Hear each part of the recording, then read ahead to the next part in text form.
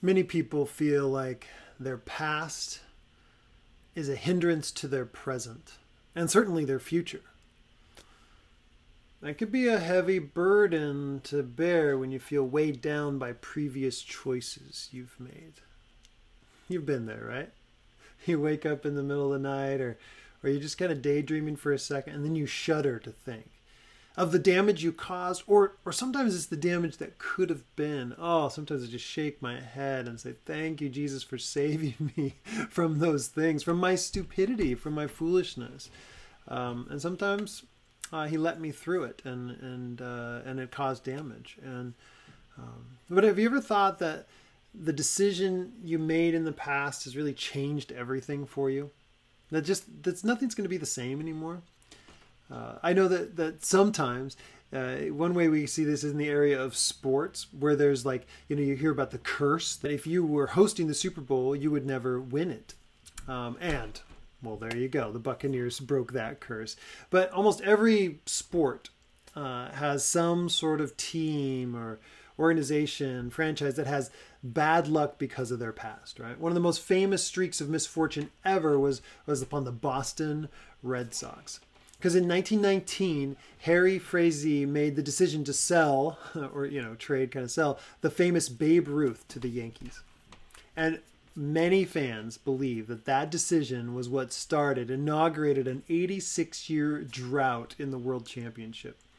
It wasn't until 2004 that this was finally broken. So for 86 years, they bore this burden, believing they could never get past their past. And there are all sorts of other legends of bad luck based on the past too. The Madden curse, right? If your face was on the Madden football video game, you were going to have a problem. Or if you were on Sports Illustrated cover, it was going to go poorly for you, right? But our past doesn't just weigh us down in the sports world. We could probably point to a couple decisions that really sent us in a different trajectory that we have trouble then living down. And some decisions are just honest mistakes that don't have many consequences, but some can just be devastating and last for years. And so today, even though we can't change our past, though many would love to do that, can I rewind and can I redo? We can ensure that our past doesn't control our present nor our future.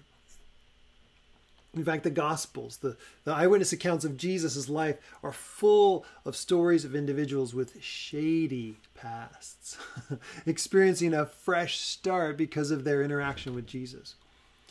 The New Testament speaks of this transforming power of Jesus' selfless sacrifice on the cross. What is it about the cross and the selfless sacrifice that just changes everything?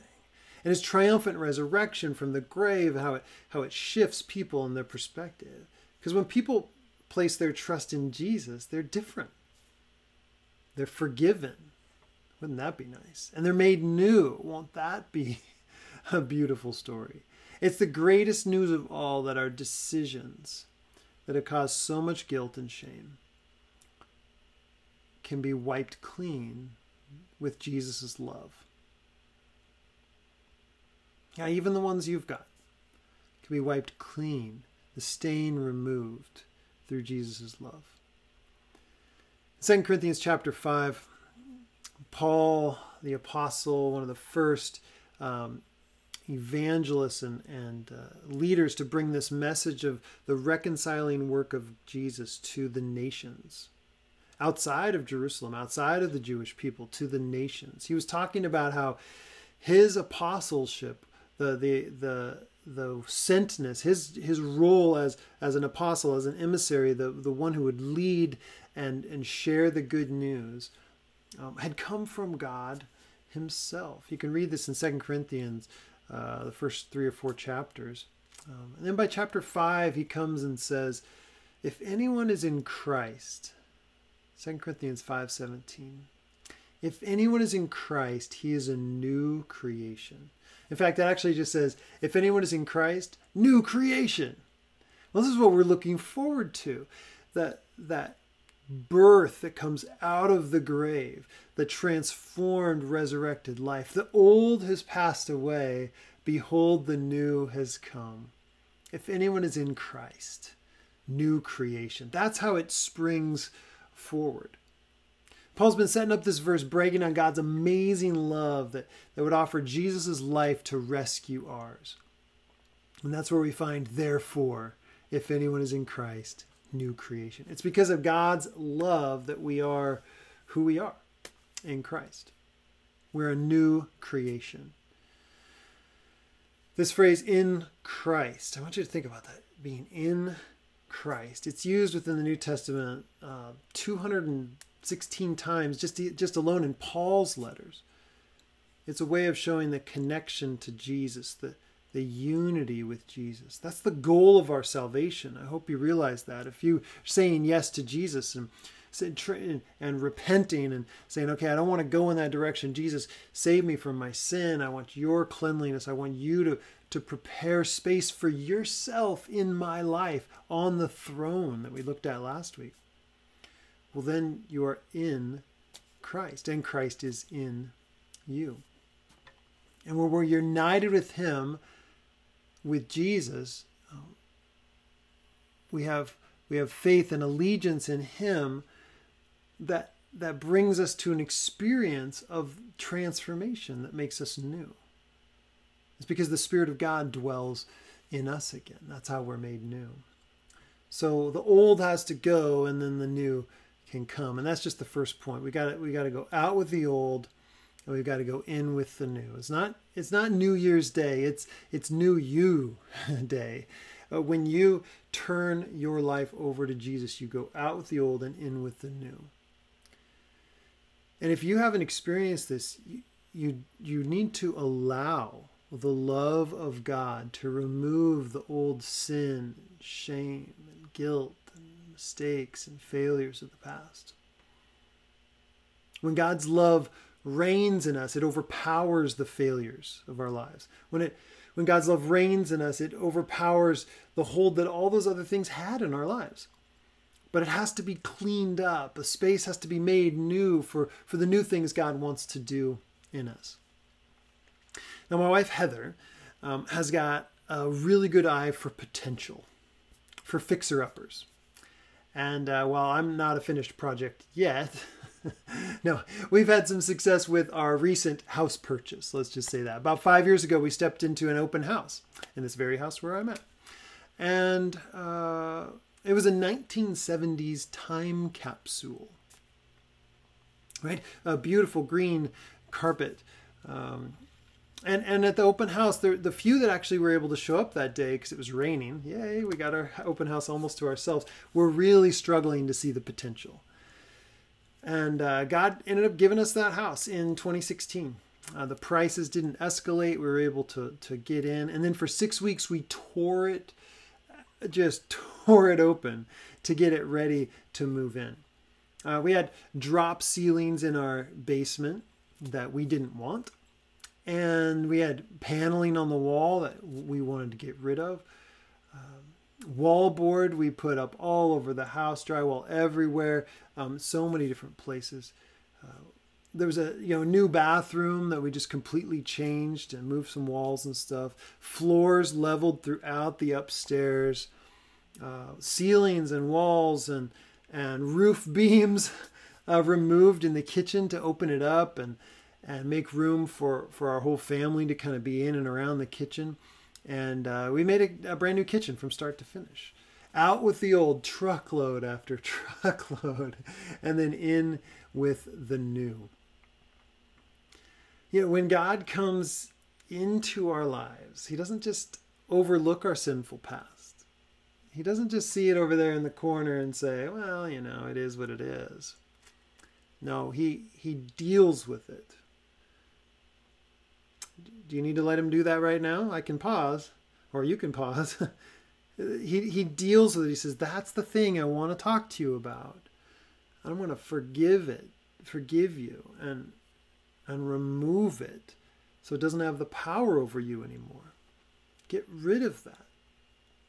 Because the truth is, if our sins have been forgiven, if the enemies of our soul have been defeated on the cross, disarmed on the cross, if we've been blood bought and we've been made new, then the enemy has no power over us unless you give it to him, unless you go back into that lifestyle. And then he has power because sinners do the things sinners do, and he has control over those who are sinners. But God removes us from that when we confess. We just say, Jesus, this is my past. This is my situation. I want to experience your radical forgiveness.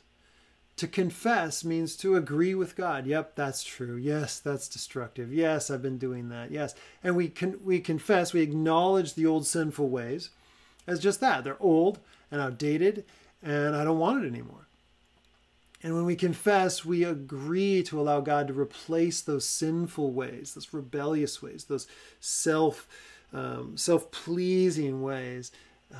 We say, give me the new way. Show me the new way to be human. Help me follow in the way of Jesus. We go from telling lies to speaking truth, from being selfish to being selfless, from spreading gossip to offering encouragement, from burning with anger to being filled with joy. You know, when we were exposing all sorts of aspects of our house, there were some parts that just needed to be chunked out because they were rotten and they needed to be removed, right? You got to get rid of that old stuff and replace it with new, fresh materials. If you don't take out the old parts, they're just going to come back to haunt you. But when we try to live as a new creation while holding on to our past, we end up frustrated, right? You've seen that. So I'm going to live out my new creation life, but I'm holding on to my past sins, my vices, the things that I really love. We end up frustrated, and our relationship with God and others always suffers. We've got to allow God to remove it all. And that's just the posture. It's just, okay, take it all. Out with the old, take it all, take it all. Start fresh with a renewed heart and give me a desire. Reign in me with love. Give me a new desire to live for you. The Bible says it like this in Psalm 103, verse 12. He has removed our sins as far from us as the east is from the west. He has removed our sins as far from us as the east is from the west. Don't go chasing after him. Allow him to rebuild the brand new life. We don't have to walk around defeated and full of shame anymore. If you're a follower of Jesus, a learner, a student, an apprentice, a disciple of Jesus, you can be confident in the fact that you've been forgiven. Your sin has been removed as far as the east is from the west. You're a new creation. Your past doesn't control your present nor your future. Back to 2 Corinthians chapter 5. Now in verse 18, it says, all this is a gift from God who brought us back to himself through Christ. And God has given us this task of reconciling people to him. Now, Paul's talking about his work as an apostle, right? We're reconciling. We're bringing people back to God, back into counsel with God. For God was in Christ reconciling the world to himself, no longer counting people's sins against them. Is that not awesome? He doesn't count your sins against you when you are a new creation. And Paul, as an apostle, says he's an ambassador. He's given us this wonderful message of reconciliation. So we're Christ's ambassador. God's making his appeal through us. We speak for Christ when we plead, come back to God. I think what's beautiful is that we can become ambassadors as well. Paul's speaking clearly of his own role as an apostle. He's been trying to defend that among the Corinthians for a while now in these letters that they've been exchanging. But now he's saying we speak for Christ when we say come back for God, and we can be those kind of people as well. This is all God's gracious gift. It's all from him. Which means that getting past our past is not something we can do on our own. You've tried that. Okay, I'll just meditate. Why do those thoughts keep coming up? I'll just try to avoid it. Oh, why do I have these stomach issues? I'll just try to eat it. Wow, why have I gained so much weight? I'll just try to exercise it off. Okay, you know what? Getting past your past is not something you can do on your own. Forgiveness, listen to me, forgiveness takes resurrection power. Full-on resurrection power. It is not a simple thing to do to forgive others or to be forgiven. It takes resurrection power. You cannot overcome the mistakes or make up for them by doing good things. Right? Oh, there's rot in the wall. I'll just spackle over it. No. That's not going to work. God has reconciled us to himself. Though our sin has broken the relationship with him, his love reigns over our sin and makes us right with him. A week ago, sadly, shamefully, I was in an argument with one of my children. Now, it was a decent argument as far as arguments go, talking over one another, pointing out the flaws in the thinking of one another. And it moved to that point of pointing out flaws in their humanity. You know what's wrong with you? At your core, you are, that's dangerous territory. I was way over the line. So I walked out, got some wisdom from my wife, swallowed my pride, literally asked for resurrection power. God, I need new life, new thoughts, new creation. If anyone is in Christ, new creation. I claim that. I need new life. And I went and apologized for crossing the line into the character attacks that were designed to hurt. And they weren't even completely true. And I asked for forgiveness and received it. Tell me that forgiveness and confession doesn't take resurrection power. It does. It takes the power of God to kind of shift us and change us and shape us and move us in a different direction. And when we confess our sin against God and receive his forgiveness, we experience that restored relationship with him. Love reigns in us and we are made new. So how does the truth, think with me, that Jesus is king, and how does our allegiance to him affect this great change, this power of the gospel? The forgiveness clears the way for the Spirit of God to come and make us new and reside with us, to reside in us, to pour into us and pour through us. You see, it's not just news from the outside that changes my perspective. It's actually God who does a new thing inside me and out. A lot of people go, I wonder if I'm a Christian, or how do you become a Christian, or how do I know that I'm saved? And like, well, is the Spirit of God welcome in your life and doing a new thing? Is he actually regenerating you? Because if anyone is in Christ, new creation. If that's confusing to you or a struggle, reach out. I'd love to walk with you through that. But say, Spirit, I want new life in me. Forgive me, cleanse me, shape me, make me a new house fit for a new work, for a new creation, so that I can live for you. And at that point, we become conduits of this love that reigns for others around us as well. And that's point 2. God's love goes through us, in us, but through us. See, God's interested in the entire world being reconciled to himself. God loved the world in this way, that he gave his only begotten Son, right? He doesn't want anyone to live a life weighed down by a sinful past, shackled by shame and guilt. God's grace to us through Jesus' death and resurrection is extended right now. he gives us the opportunity to be ambassadors, to implore others to confess their sin and be reconciled to God as well. This is the pathway of God. And a love for God is something you can teach, but it's much better caught than taught, as they say. People want to see you live it out. You can tell people all day long about being a Christian and what it's like to have your past wiped clean, but if they don't see you living it, if you just hear your lectures, but they don't see you living it, what is that good for, right? But if they see the joy that comes from knowing God and the freedom from being united with Christ in your life, then they might be drawn to that reconciled life with God as well. A love for God is contagious. And people want to hear that it means something to you. Look at what it's done and look at how it's pouring out in me.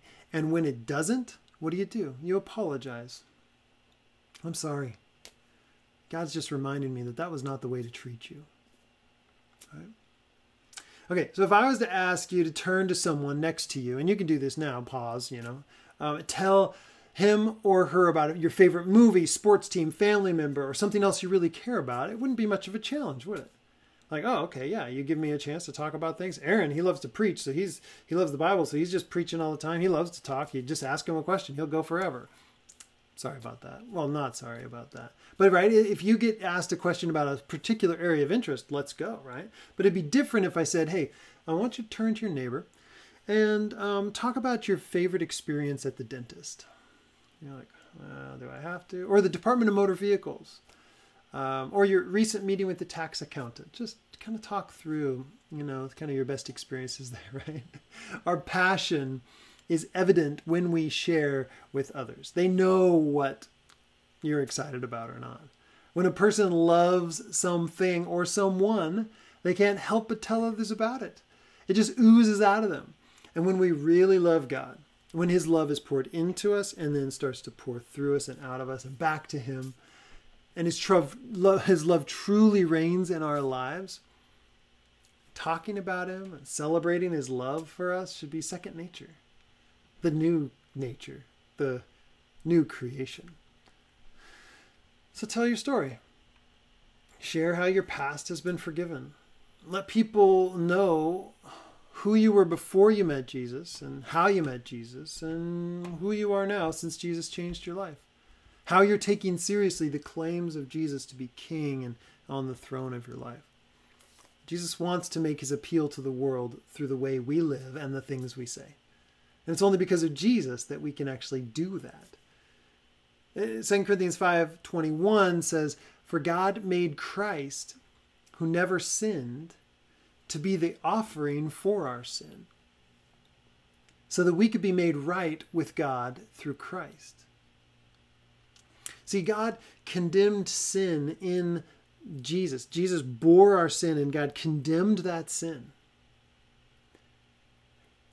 And God, through Jesus, opens this new pathway for us to be right with God because of our forgiveness of sins. Jesus takes our sin, our mistakes, our brokenness, our past shame, and nails it to the cross. Yeah, they were guilty, yes. But I take on sin for you. Even though he was perfect and sinless, he carries our sin. It was an act of love for him to die, even as we're obviously still sinners. And this brings me to the third thing I want to communicate, and that's this great exchange.